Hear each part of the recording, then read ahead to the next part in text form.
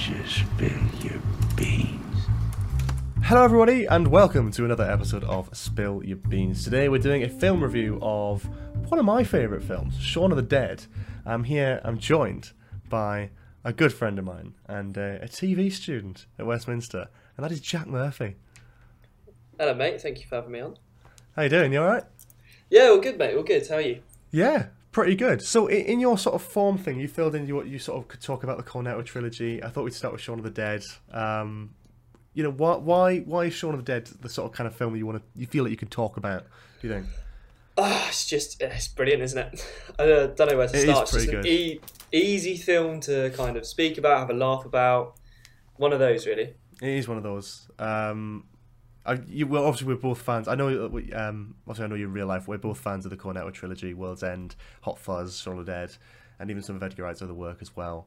So Baby Driver, I think. Yeah, it's brilliant.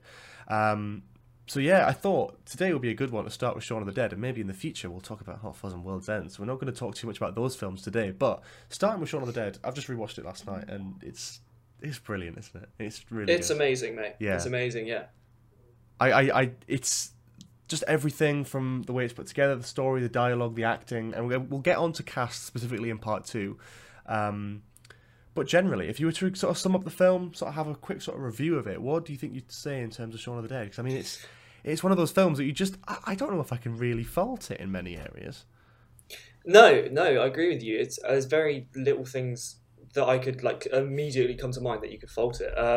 If I was to sum it up, I guess it's like a very loosely scripted, very like I don't even know how would I say it. It's like a comedy movie just about zombies, but it's completely like all over the place. But it's still quite tightly restricted in the world that it builds. Do you know what I mean? Yeah. Like it could very easily not be a zombie film, and it would still have a lot of its plus points. You know, a lot of the film really excels on that. A lot of zombie films, a lot of horror films, but even like horror comedies, rely heavily on the horror genre as a sort of staple, and just sort of that sort of stuff, like the zombies being scary or this, that, and the other. Like the zombies aren't even that big of a part of this film. They're just, I mean, obviously they are because that is the film, but the huge focus which I love about this film is on the dialogue and the characters, and it feels so quintessentially British, doesn't it? It does, and it feels very real. Yeah. Really, yeah. I think I don't know how you could. I mean, the thing is with the characters as well. I mean, I feel like that's again a lot with Edgar Wright's Cornetto trilogy specifically. I feel like as someone who's living in London, like as the years go on, it's like, am I going to end up being like that? You know, which of these characters am I going to end up being like? Yeah. It's mad to think that could be us in 3 or 4 years. Yeah, I think the other thing about why Shaun of the Dead and the Cornetto trilogy as a whole is so kind of like well regarded with our generation is because we kind of all grew up with it. It was kind of like those naughty films when you were a kid you weren't supposed to watch. Do you know what I mean? Yeah. Shaun of the Dead was always the gruesome one that I wasn't supposed to watch and then did. And it was brilliant. I've seen it so many times now. I mean, it's. I'm trying to think like a little. I've just watched it yesterday, but I think I've seen it so many times. It's like it should be ingrained in my memory, but it just sort of there's elements of it. I think what's different about this as well. Again, talking about like characters, dialogue, all that sort of thing, and how real it feels, and how it does feel quite quintessentially sort of British. What I really like about it is the sort of it's really well directed. Yeah, and there's like a natural fluidity in terms of the scripts. I was watching some of the bloopers today actually, and a lot of the stuff is kind of invented on the spot. Like especially the scenes with Nick Frost in the pub. But yeah, no, it feels like it's you and your mate. Do you know what I mean? You feel almost like a third character in the room sometimes, especially some of the dialogues. It's so funny, so naturally funny. Yeah, I feel like I've met people like that. You know, especially like Ed. 100%. People who do monkey impressions in the pub. I'm sure we definitely encountered someone like that. Yeah, and one of my favourite scenes is when he just walks up to the group and goes, "Can I get any of you cunts a drink?" That's just like that seems like such a normal thing that you'd say in a pub scenario, you know? Yeah, absolutely. Again, like lines like that really do strike it apart from other kind of like horror comedies. It's I don't even know what to say about it that hasn't already been said, but it is an absolute masterpiece of a film. I'm so glad. I mean, it's not his first film, Edgar Wright, like feature film, but I think it's like his second or third maybe, but it's definitely the one that kind of kickstarted his career properly. Obviously, we started with, and you're familiar with Spaced, of course, as well. Yeah. We're both fans of Spaced. And obviously, everyone and their mums knows about the sort of story behind the scenes of that, where the zombie sort of episode of Spaced, where he sort of has that scene where he's like shooting zombies in the flat and all that sort of thing. That sort of inspired the creation of Shaun of the Dead. And what do you think of that? The transition between obviously Spaced, which was Edgar Wright's first sort of big thing with Simon Pegg, Nick Frost, Jessica Hines, all those sorts of people. What do you think about the transition from that to sort of Shaun of the Dead? Do you think it's something that, when you watch Spaced, and obviously you know about Shaun of the Dead earlier, but when you first watched Spaced, did you think that could be something that could be turned into a film, or do you think it was a miracle that it worked? I think that when you watch, so I watched Spaced after having watched the Cornetto trilogy probably countless times. Some of the jokes are rehashed a little bit. I find like I can't give you an example. I remember watching Spaced and thinking, oh, I swear I've seen this before in the Cornetto trilogy. Like they're recycled, but with comedy, most stand up and things like that is a bit recycled. Yeah, I feel like Shaun of the Dead could very easily exist in the same universe as Spaced, and I think that's why like it feels so like the film and the series feel so kind of interlinked. Not just the main characters and the cast and so on, but like the scripts and the way the characters interact with each other. But also the low budget vibe as well. I think that's a huge thing, a huge selling point of Shaun of the Dead, is that they film it on such a low budget. As of course, the famous story of them paying like fans of Spaced like £1 to dress up as a zombie and be an extra, which I think is brilliant. It's just little things like that. I think it's so like creative with what it does. And again, talking about low budget, we talked about this last time on. If you've been an avid viewer of the podcast, or listener, I need to get used to that. So the whole YouTube transition thing's a bit difficult. If you were listening to the podcast last time where we talked about Terminator, that also has a lot of interesting aspects with budget and how it was made on such a small budget but managed to achieve quite a lot. And I think it's very interesting and telling of many different genres of film that, similar to Shaun of the Dead, similar to Terminator, two very different types of films, can achieve some of like the best of their own generation on like the lowest budget possible. Because around the time of Shaun of the Dead, we also had stuff like the original Spider-Man films. We had like big budget like films, and this is a low-key, low-budget British like horror comedy, and it's so well done. Yeah. I think that's what makes it work, really. I think if you put Shaun of the Dead and gave them £10 million to go and make it, it would not be anywhere near the same film. And I think because of those budget restrictions, they've had to essentially make the script 10 times better. Or maybe the script was already better, but you rely more on a script when your budget is lower. Yeah, and I think that the fact that we don't get to see a massive part of London, like I think 28 days later, weeks later, we don't get to see like a massive zombie infection. We see, a few zombies. It takes place in the house, the pub, and like a few streets. It's very the gardens, it's very self-contained, and I think that's a huge selling point of it. As much as I love the other films in the trilogy, I think Shaun of the Dead always stands out because of its sort of budget restraints. I love Hot Fuzz, I love The World's End, but I think especially the latter, The World's End, does feel like it's got almost too much of a budget.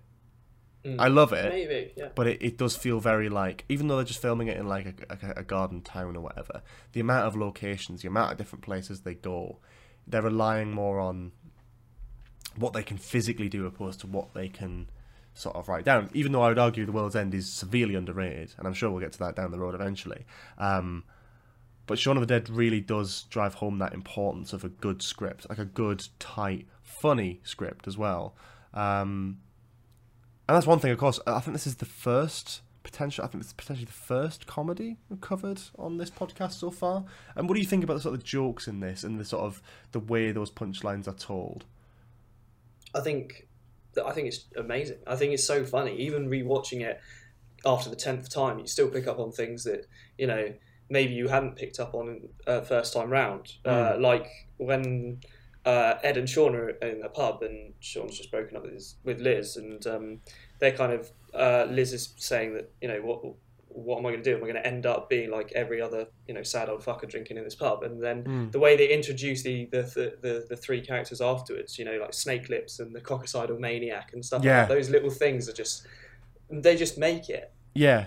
And I think as well, again, testament to the writing and the acting as well, the performance from Nick Frost and Simon Pegg is so brilliant. I mean, again, we say like it's a comedy, but they managed to capture something which I think films rarely are able to capture.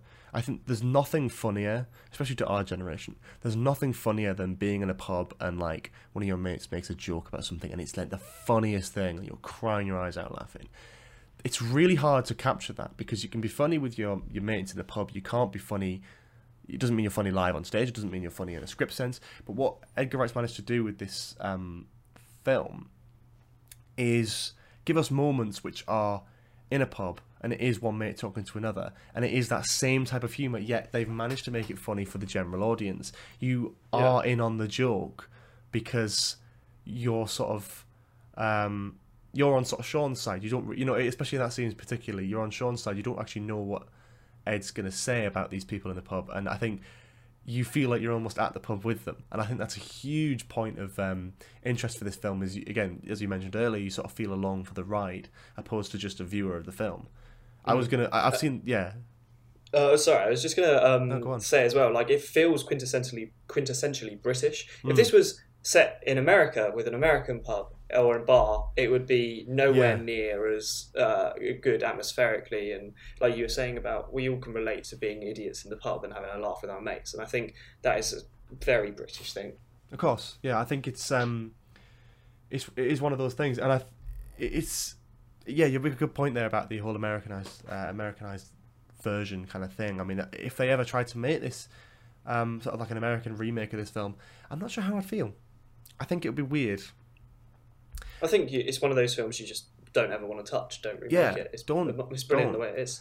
But I also think it works in America as well. Now, I can't speak for an American audience. It would be interesting to see what American sort of viewers of that film think about it, because obviously it is a very British film, and I think us living in almost the same place that these characters are living in, it's quite relatable. And quite real. I feel like I've been in I've been in those scenarios. I haven't been in a zombie apocalypse, but like sitting at the pub laughing on, it's a different kind of vibe. So I'd be interested if there's any Americans listening, you know, let us know on Twitter, because that would be dead interesting. I think I don't know. It is an odd one. I think it's I couldn't see it done in America though. I mean, maybe it could, but you still have to have Simon Pegg and Nick Frost. Yeah. But yeah, no. So the general points of the film, I mean, the story starts off, I think, amazingly well, introducing all the characters brilliantly. I think that opening scene is really, really well done in terms of dialogue, in terms of directing, because you think it's just this couple having a conversation in a pub. Sean's not really listening. You know, like Ed's there playing the on the sort of machine. You got David and Diane next to Liz, and it's the way they do that and the way they slowly reveal the characters all being there and how like unromantic this setting is really helps set up the story in lots of different ways, not just in terms of characters, but like I guess almost like the actual whole relationship of Sean and Liz. So yeah, it's very telling. It's like you've brought your girlfriend to the pub and you're there with all your mates. You've all had a few. It creates that atmosphere so well.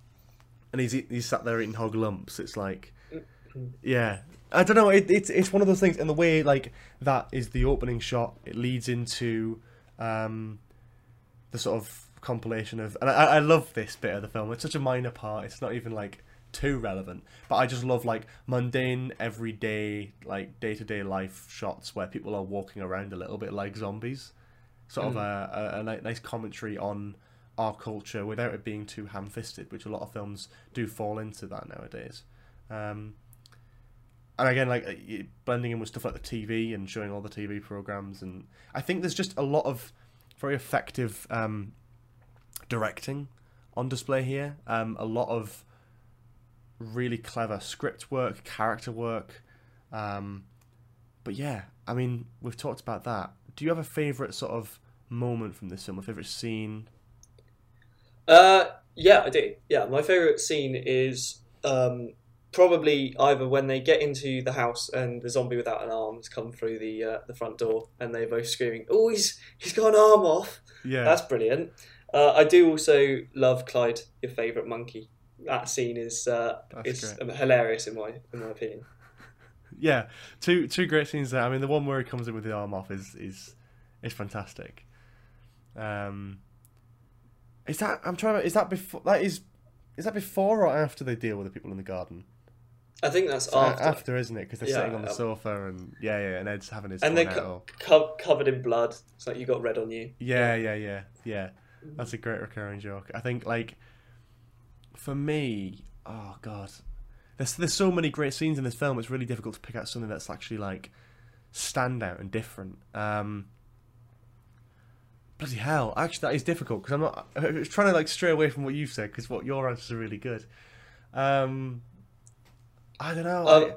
I really like the scene when they're in the garden and they're getting ready to act like zombies, and Ed is just like, "I'll do it on the night." It's like, not on the fucking night now. Yeah, it's great. I think like scenes like that again, like the dialogue, the realism of it. I'm trying to think. I'm quite fond of, in a sort of morbid sense, I'm quite fond of the scene where David gets sort of taken out the window and ripped apart. I mean, that's like the highest budget like death in this film, and it's always the most gruesome part. Yeah, I picked the worst time to pull out a chocolate bar and start eating it while I was watching yesterday. I pulled out a twirl. Other chocolate bars are available, but I pulled out a twirl, and David just started getting ripped apart, and I'm like, oh, I'm not enjoying this anymore. It's yeah, no, it's a good one.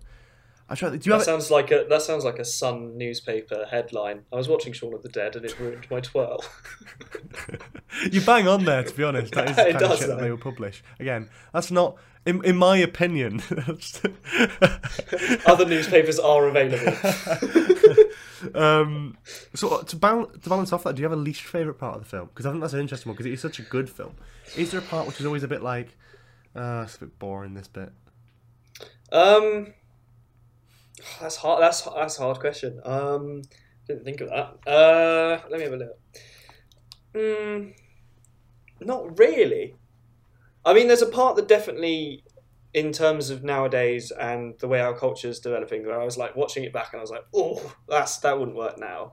You know when Ed gets out. Yeah. I know exactly what you're gonna say. Yeah, and he says that line, which is a weird one because it's sort of like a Mandela effect thing I've noticed with people.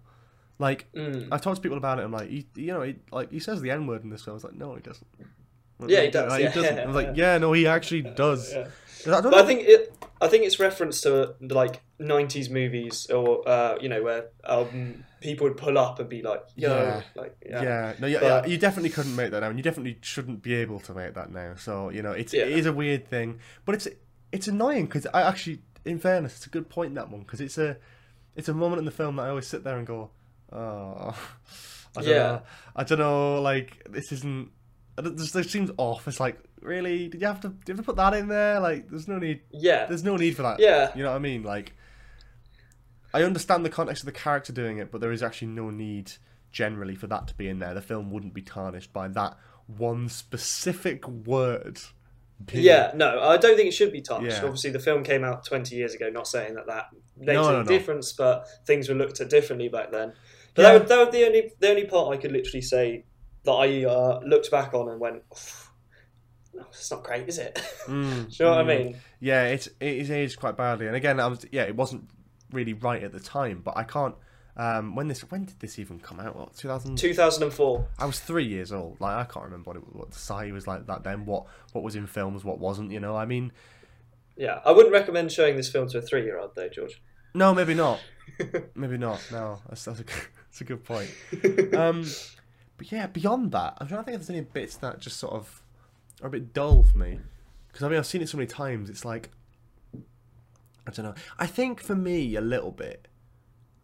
And I love the film in almost its entirety, but there's something about when they mess up and the zombies come into the pub and the bar's on fire. There's just something about that which is just like, I don't know. I don't know what it is about it. It feels a little bit off. I can't really quite put my finger on it. I love the film, and that's such a minor gripe. And if I'm having to really stretch for something I don't like about the film, it's probably something about that scene that just I don't know.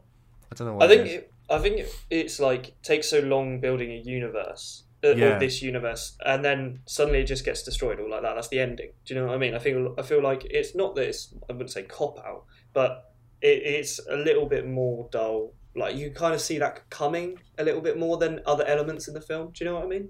Yeah.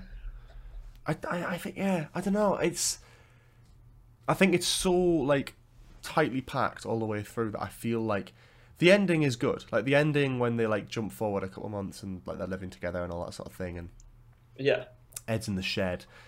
That's good. I think the ending where they sort of come out and the army arrives, it's fair enough, but it does feel a little bit like, I don't know, it feels a tad like ham-fisted a little bit, where it's like, it sort of wrapped up really quickly. But the thing is, they fixed that. I mean, Edgar Wright is definitely got better with his story structures, I find, in future films. I mean, Hot Fuzz ends brilliantly on a really, really good note.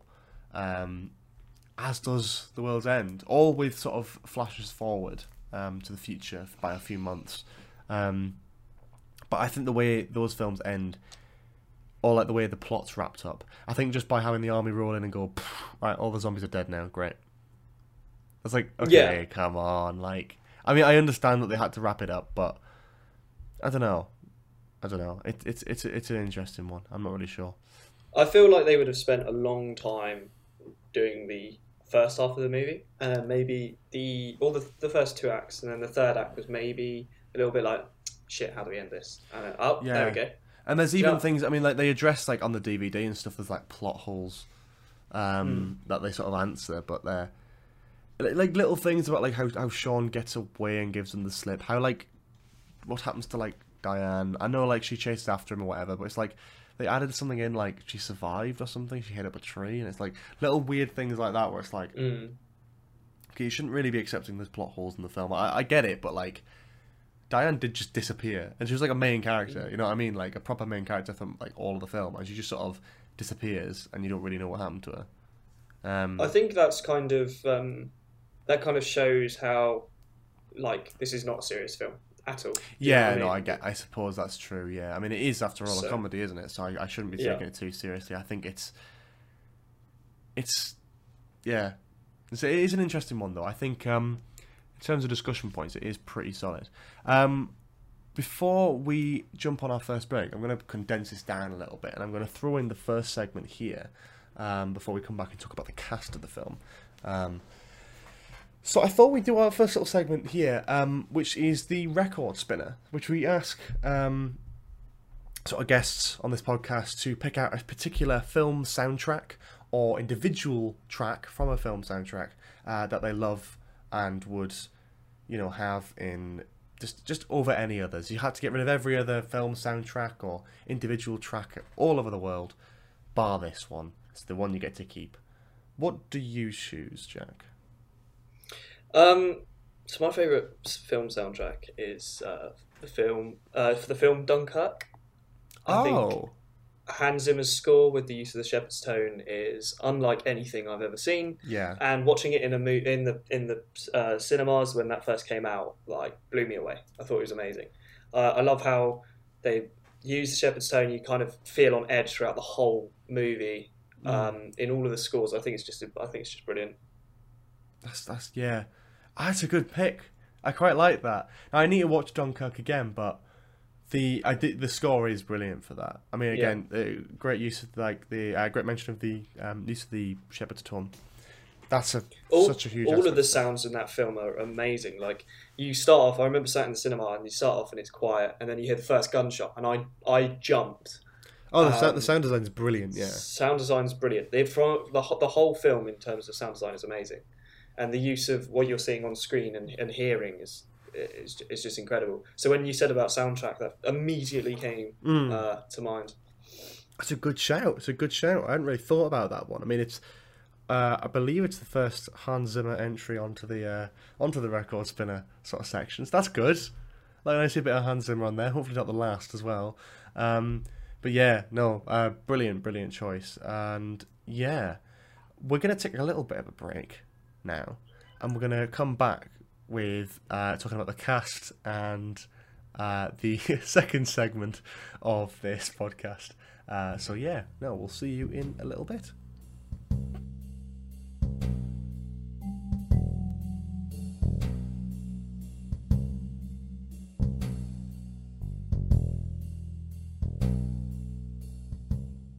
Hello and welcome back to the Spill Your Beans review of Shaun of the Dead. I'm joined with Jack Murphy still.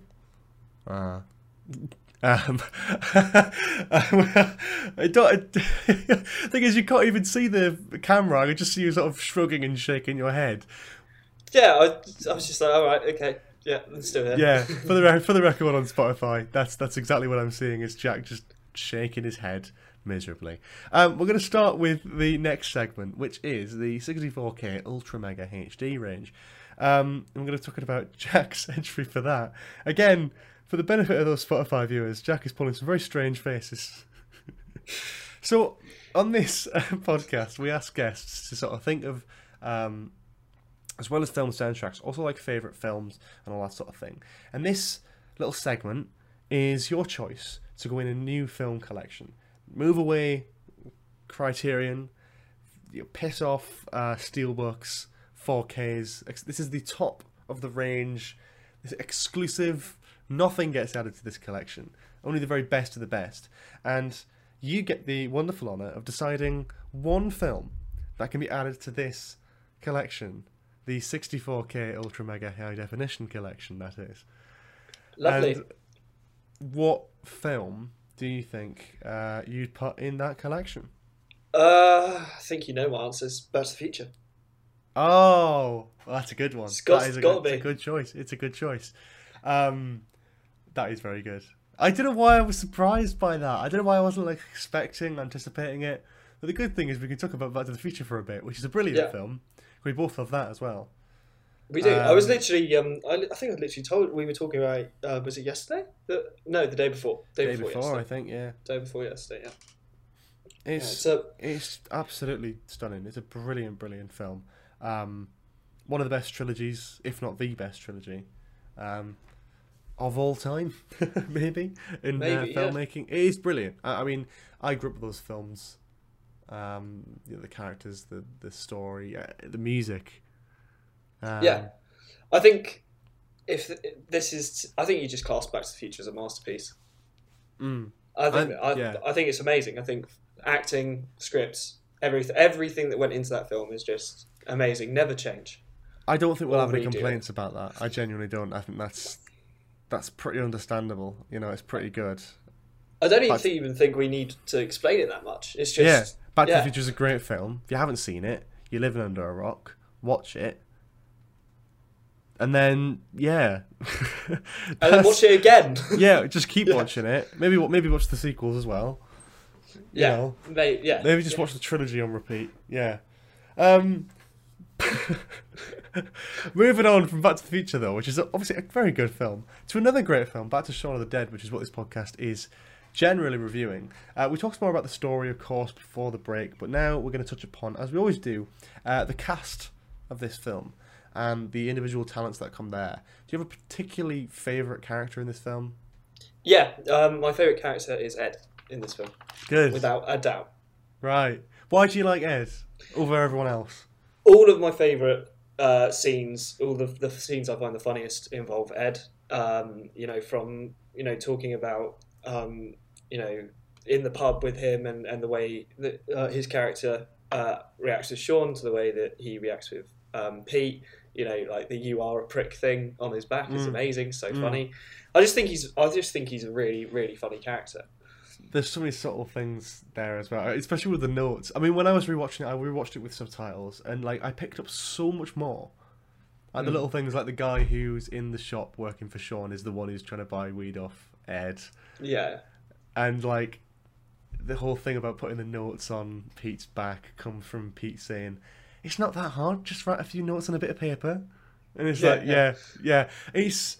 It's good. I mean, it is, and he's brilliant in this film, Nick Frost, isn't he? I mean, what a performance generally. Because again, like, he's got range, especially comedically. I mean, look at the differences from this film to Hot Fuzz to The World's End, especially. Like, he is so different from film to film, and you can't fault that. Yeah, no, it's amazing performance in my opinion, to be honest. Yeah, and on top of that, obviously we've got Simon Pegg as well, which is, of course, he's brilliant as Sean. I think Sean's sort of the everyman, isn't he, in this film? And I think Simon Pegg kind of sums that up really well. He's sort of your just average working sort of bloke, isn't he? Bit of a loser. Yeah. Yeah. Can't get his life straight. Stuck with his mate that's holding him back from, and relationships failing. Like mother and stepdad kind of thing. Just very relatable. Everybody kind of either knows someone like that or is someone like that. Not calling everyone a loser, but do you know what I mean? In some there's so many aspects in which you can relate to Sean. Of course, His life is, I mean, the whole thing is around him, really. And there's the one sort of weird thing about the film that is a bit strange, is that there is only concern for those in Sean's life. Which is an interesting part, because it almost breathes into the idea that, like, it's more of like a told story than a... and by that sort of I mean, like, it's almost like it's happened and being retold from Sean's perspective. Because, like, you got, like, David and Diane, you've got Liz, you've got Ed, you've got all these characters, and, like, the only ones who even mention their own parents are, like, Sean, who obviously has, his mum and his stepdad with him. And there's a huge thing, obviously, about him having to kill his mum. And it's just, it kind of surprised me a little bit. I know I'm going off track a little bit. It did surprise me a little bit how almost no other character mentioned their parents at all. Well, yeah, it is literally all we care about is what Sean cares about. Yeah. That's it. And David and Diana are both quite boring characters. So saying about your storytelling from Sean's point of view, we can see that he doesn't like them very much. Therefore, he's not giving them the time to develop or be interesting in any way. It's almost like the story is being told from Sean's perspective, which I know it kind of is anyway, but it's sort of, you feel like you're along for the ride. Whereas I feel actually if you look into it, it could also be interpreted in a way that it's like almost like Sean retelling the story.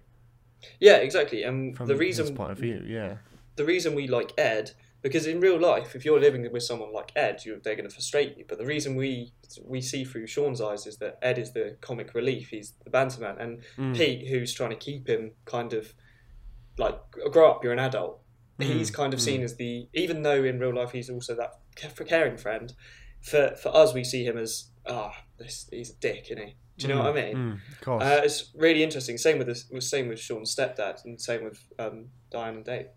Yeah, and like especially with like David, there's like a specific dislike for his character, and like almost every scene is he's been a dick. You know what I mean?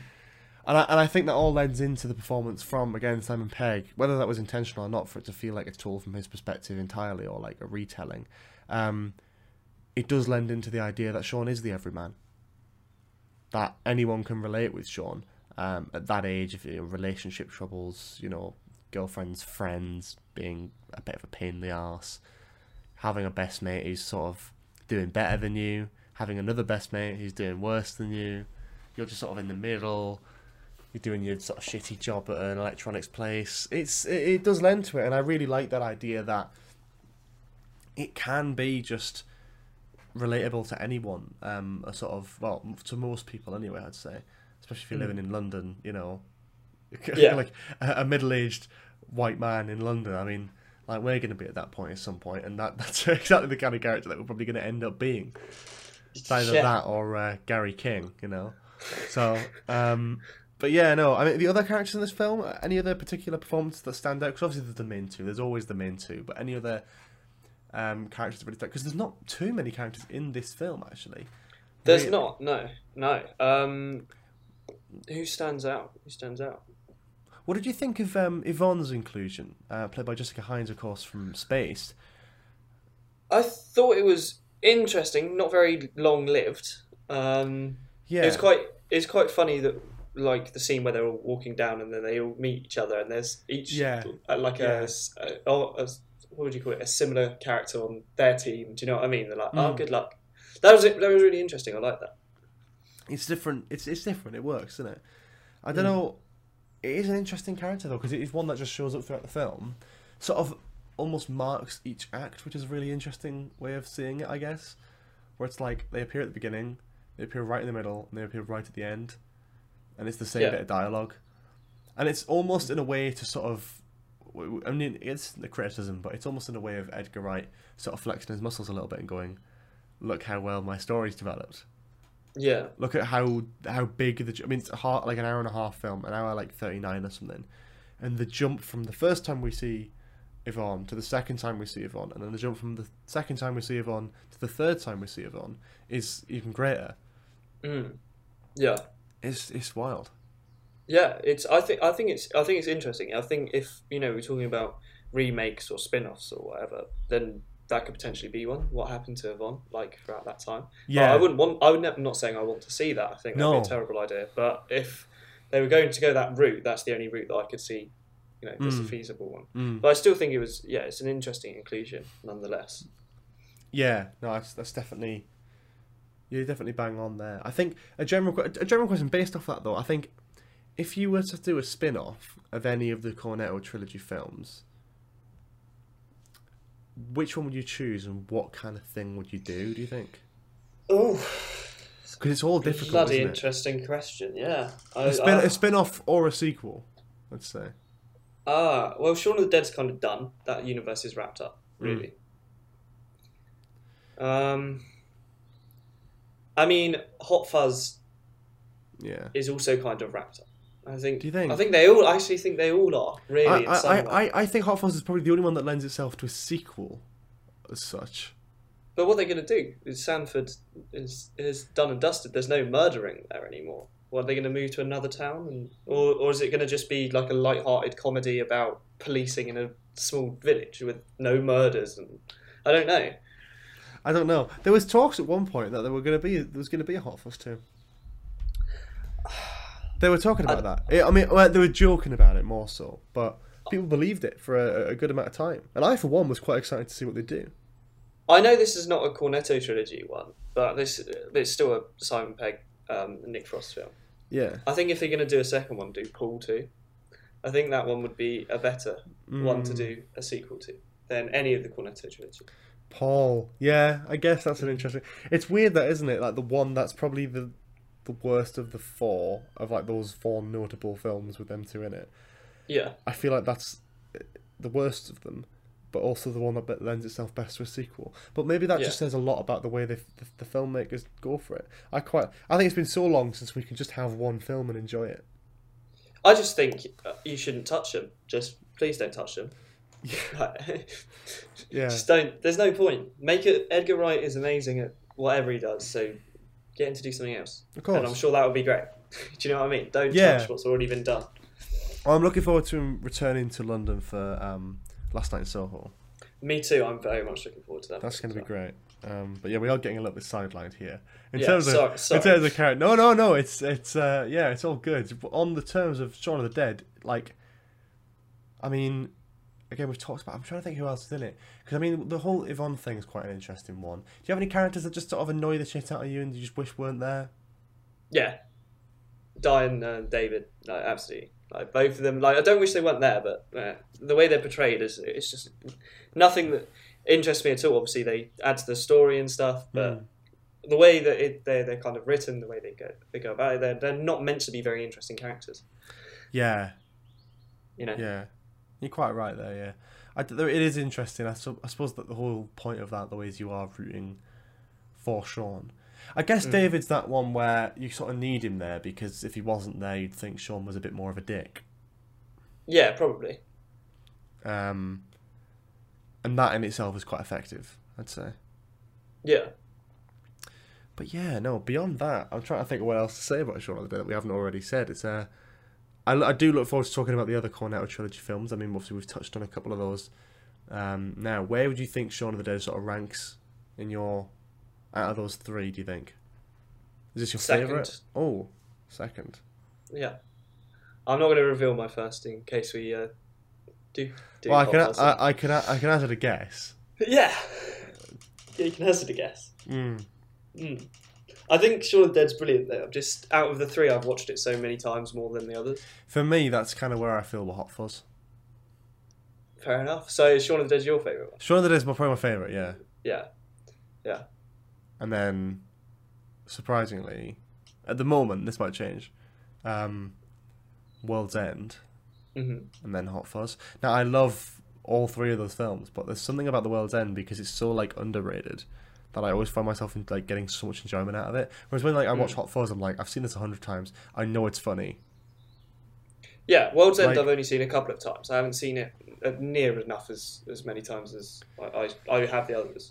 Yeah, but I think it's pretty good. When I revisit it, I'm like, oh, this actually isn't bad.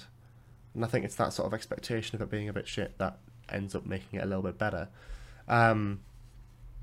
But yeah, no, I'd be interested to see what if you're listening again. Drop some stuff on Twitter. What do you think about the Cornetto trilogy? Where would you rank them? Shaun of the Dead, Hot Fuzz, The World's End. What do you think about those? Yeah, no, it's interesting. It's a good one though. I mean, this is one of those films I can't remember the first time I watched it, but it's a classic. And if you haven't seen it, I mean, you've had most of it ruined anyway. But if you haven't seen it, you've got to go and watch it. Yeah, I'm so glad we got to talk about it, and I think it is a particularly interesting one to discuss. But also quite a basic film as well. I don't think there's too much you can say about it that hasn't already been said. It's pretty solid. Yeah. And yeah, try to think beyond that. We usually sort of round these things off by giving a sort of like rating out of 10. Do you have any particular sort of thoughts in mind regarding that in terms of Shaun of the Dead out of 10? I think I'd probably have to give it like an 8.5 out of 10. 8.5? Yeah. Interesting. Yeah. I think it's a really solid film. I think if you'd have asked me this, even 10 years ago, I think I first saw it when I was about 11, I thought it was the best thing that I'd ever seen ever. And I still do think it's a really, really good film. But the only reason I give it a lower rating is because of the amount of times I've seen it. And I know that's not really how you're supposed to rate them. But but personal enjoyment, though. It's like if you watch it now and you're still like, I think it goes to show that we couldn't really find anything that was like bad with it. Do you know what I mean? Like there was nothing that sprung to mind. No, there really isn't. It's a very well made film. The music's great, the direction's brilliant, the characters are great, the dialogue's excellent. The camera work is great as well. Yeah. Yeah. I'll jump to 9 out of 10. I think it is brilliant. Not quite perfect, but I think it is brilliant. It's one of those things. It's like I think it really balances the comedy and the sort of drama quite well. It's weird because I don't think I would ever call. I don't know. It's weird. I don't feel right calling Shaun of the Dead a comedy, even though it is a comedy, because I feel like there are films that I laugh out loud a lot more to, which is why I'm sort of a bit reluctant to give it like 10 out of 10. But on the whole, like it is also quite a funny film in a lot of aspects. But I think it's an interesting one because I always think of it as just a really good film. I know it's a comedy, it's a horror, it's pretty good, but I don't know about like. In terms of like, it's not my favourite comedy of all time, but it's one of my favourite films. It's weird, yeah. I don't know if I'd say that it's a weird one because in terms of rating, I probably wouldn't give many comedies like above a 9 really. But I think it's an interesting one. But yeah, that's that really. Shaun of the Dead, directed by Edgar Wright, brilliant film. You give it 8.5. Yeah, and I give it 9 out of 10. If you'd like to see, so I know I've got Letterboxd. Have you got Letterboxd, Jack? You haven't, have you? No, I haven't. No. You haven't. If you'd like to see my full review of Shaun of the Dead on there, as well as many other films before we talk about them on the podcast, you can go and check out my Letterboxd account, Ace Creeper. Jack, have you got anything you would like to promote, talk about, advertise? No, to be honest, not literally nothing. I have a pretty boring life, mate. At the moment, nothing's going on. I know. So that's basically that then. If you want to answer the first time we've had that, definitely nothing. Sorry. I mean, you can follow me on Twitter, but there's nothing interesting. What is your Twitter again? I don't even know. This is great. This is going really well. Jack Not Murphy. You can probably find it in George's followers. Is it Jack Not Murphy? Is it? It is Jack Not Murphy. Jack. Lovely. _not_Murphy.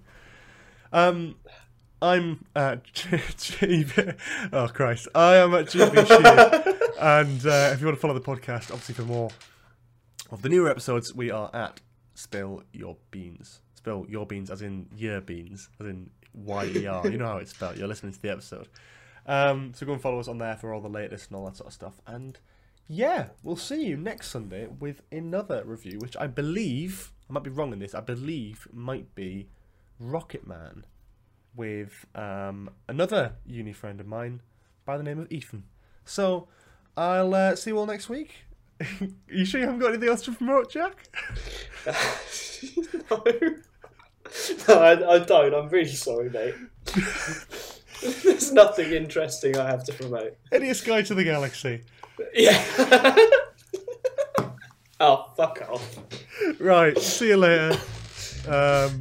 Yeah.